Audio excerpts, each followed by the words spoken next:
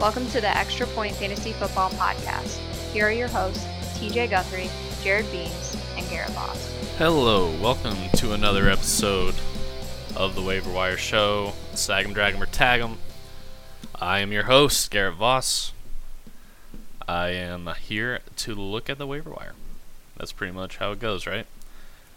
So, bye weeks are coming in hot. I haven't released an episode in the last week or two. Sorry about that. Some technical difficulties. Not really. I think I just forgot one week, and I forget what happened to the other. So I'm sorry, but I'm here now, and I'm ready to give you some expert advice. I am leading the league, my league, not in standings, but in waiver wire moves. I am a connoisseur, and I have a lot of information, and I can help you get through some bye weeks or just find some snags off the wire. So let's get right into it. We're going to start off with quarterbacks. Marcus Mariota, first guy on the list, just dispatched the Patriots with the Titans this weekend. Really impressive win. I was kind of really down on him, actually, a couple weeks ago. And 2 or 3 weeks ago. He wasn't playing well. But these last 2 weeks have really shown, that he is a very, worthwhile quarterback that can be streamed off the wire. Not someone you really want to, start week to week. But he is definitely on a hot streak. He appears to be all the way back from his elbow injury that was like giving him numbness or whatever. He scored at least 25 in consecutive games now, so he's definitely someone you can look at. He's only owned in like 32% of leagues for a good stream. And he's playing against the Colts, who don't have the best defense. We don't know if, for our next quarterback, Joe Flacco, he might be hurt. So that means the backup, Lamar Jackson, could be a very nice play off the waiver wire. Somebody I would actually target probably first if Flacco is hurt. He's playing against the Bengals, who got absolutely destroyed by the New Orleans Saints. And I know the Saints are... Ravens are a good team, but the Saints are a really good team. But Lamar Jackson could definitely have a field day against the Bengals if Joe Flacco goes out and hopefully take his job, because I've never been a big fan of Flacco. Not that he's bad, but just, I don't know. That's just how it is. I don't like him. Dak Prescott is the third quarterback I'm going to mention. I'm just kind of going through these, but he is the third quarterback I'd like to get into. He comes into week 11. He's scored at least 21 points in three of his past 4. With Amari Cooper, he's looking like a stronger play week in, week out.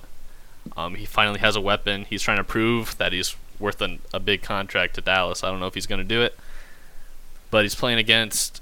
He has a great matchup against the Falcons, who have an awful defense against quarterbacks. Secondary is awful. Second most fantasy points to opposing quarterbacks this year, and only one quarterback had not scored 21 against them. I remember reading. I think it was... I don't remember. But anyway, he's definitely someone you can look at against the Falcons defense. Probably, actually, my favorite quarterback off the wire this week. And so we'll just go into running backs now. Not much. We're getting into later end of the season here. So these are people usually just plugged in to help you through a bye week. I don't know how many can be picked up at this point that are going to be able to have a consistent workload week in, week out. But if there is anybody that will have a consistent workload, or that I think could have a consistent workload that is on most waiver wires, is Josh Adams out of Philadelphia. The Eagles' backfield is actually a disaster for fantasy purposes. Corey Clement and Wendell Smallwood have been underwhelming. Josh Adams has appeared to be the best running back out of the three, and he started off third string, and it appears that Peterson is kind of hinting that Adams is going to get more carries. I think it could be the start of a more lopsided backfield. I'm sure that Smallwood and Clement will still get in there a little bit, but I think Adams is going to be the main guy. He doesn't catch a lot of passes, but with him assuming more of a bigger role in being the better running back, he could be that guy, and Smallwood could see his receiving plays cut down and Josh Adams filled in there and be a decent PPR play potentially. I don't really want to talk about Rashad Penny, but I will. With Chris Carson was out in Week 10. Penny had a really good day. 12 carries for 108 yards, actually insane. Impressed. Pete Carroll, I mean, that's the guy the Seahawks wanted when they drafted him. It really makes it confusing going forward for the Seahawks backfield. Overall, I think it's not a good thing for fantasy because people probably already have Chris Carson. And I would assume Chris Carson's definitely the guy going forward to have out of those three. I would expect Mike Davis's. I would expect his snaps to go down a significant amount if Penny is, like Pete Carroll says, on the up in that offense. And the next one I will just touch on is Elijah McGuire for running backs.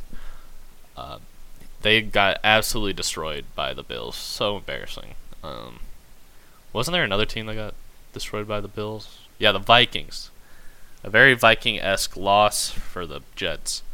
Lost 41-10 to the Bills, like I said. But McGuire had a decent day despite that. It wasn't like viable fantasy, but like just efficiency-wise, he had 6 carries for 30 yards, 3 catches for 27 on 6 targets. He had the same amount of touches as Isaiah Crowell. He's really being the new Bilal Powell in that offense.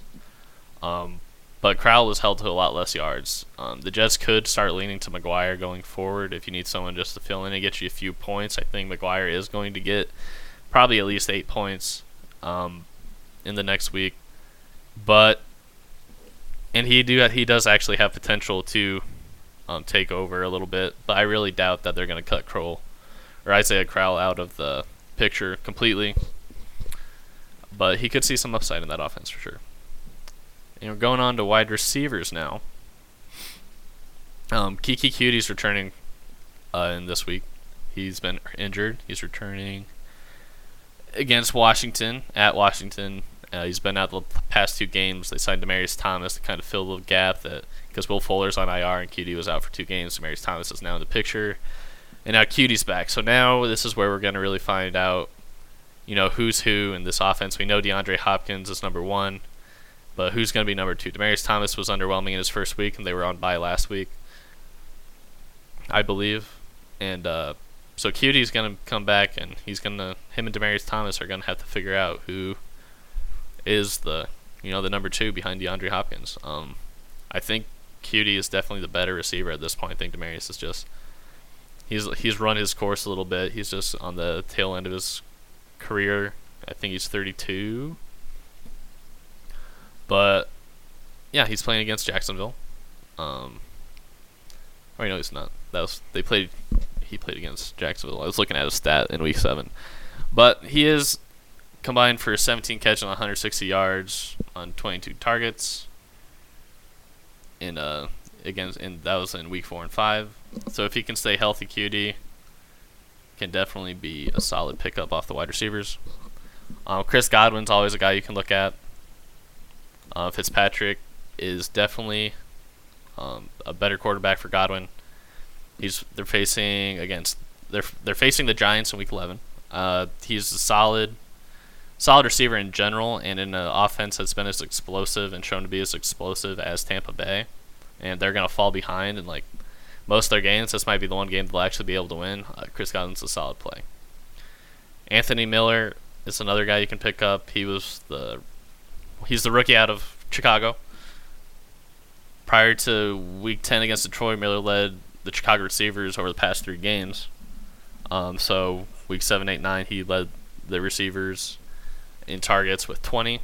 He scored at least 9 points in PPR leagues in 3 of his previous 4, and 2 touchdowns in those games. Allen Robinson has been playing well, but Anthony Miller could be the guy under that. I also like Taylor Gabriel, but I think Anthony Miller's kind of cutting into the offense of Chicago that's been surprisingly effective. A guy that I would not like to pick up is Josh Reynolds out of Los Angeles Rams. With Cooper Kupp going out again, Reynolds is going to be headed for a bigger role, but we've seen him in the past in that role with Kupp out. And with Cooks out or whoever out, the receivers have been injured all over the place. Reynolds has never really been effective, so he's going to have to prove it to you before you pick him up. So leave him on the bench, tag him. Not your bench. Leave him on the waiver wire, tag him. Don't put him on your bench. And Brandon Marshall got signed by the New Orleans Saints. So he's probably was a better receiver than Dez in his prime. Really feel bad for Dez Bryant, but Marshall is a solid addition. And he could do a decent job on the opposite side of Michael Thomas. Traquan Smith will probably be on the outside, so then Brandon Marshall might actually be lining up in the slot here, or on the outside and put Michael Thomas in the slot. We'll see how it goes, but the New Orleans Saints offense, regardless, is incredible. And any receiver in that setting is going to do well. The only tight ends I'm going to talk about really quick, like super quick, are John Hireman and Ricky Seals-Jones. Seals-Jones, 18% of leagues. John Hireman, 10%. Hireman had a big breakout week when Demaryius Thomas went out. He had 10 catches, 83 and a touchdown on 11 targets. And I'm hoping Cortland Sutton will eventually emerge as a stronger option in that offense. But for now, Hireman's getting the targets. He had a solid week again last week. 5 for 50, 51 or so. But he is only owned in 10% of the league, so definitely someone you can go pick up. Ricky Seals-Jones only owned in 18%, like I said. And his 9 targets against the Chiefs was tied for second with David Johnson behind Larry Fitzgerald with 9 targets. So Larry Fitzgerald had 10. Seals-Jones got a solid target share when the Arizona Cardinals actually were able to do something with the ball on offense now that Byron Leftwich is running the show. So yeah. Defenses I'd be targeting would be, I'll start off with the defense I targeted. I actually picked them up last week knowing they were going to have a good week this week. That is the Panthers. They're owned in 64% of leagues, so it's not likely that they are available, but they could be. Giants are facing Tampa Bay. That's not worthwhile. Steelers are facing Jacksonville. That's a good one. Cardinals against Oakland could actually be a secret snag of the week. Maybe if you really need a defense, I would look at the Cardinals against Oakland. Oakland has been bad in almost every game. I would even say that they are going to, they're going to do awful against the Cardinals, I would imagine as well. I don't see that offense turning around anytime soon. And yeah, I think that's it. I don't think I want to touch on kickers. So you can just figure that out. Just put all the names in the hat and pick one out. I'm sure that's about as good analysis you're going to get. Kickers are just wild cards for the most part unless you have them on a really good offense like Will Lutz from the Saints or Gostkowski from Patriots. It just depends. Just target the high-powered offenses if they're available. And other than that, I'll talk to you guys later. Bye. Thank you for listening to The Extra Point. Follow us on Twitter @_The Extra Point.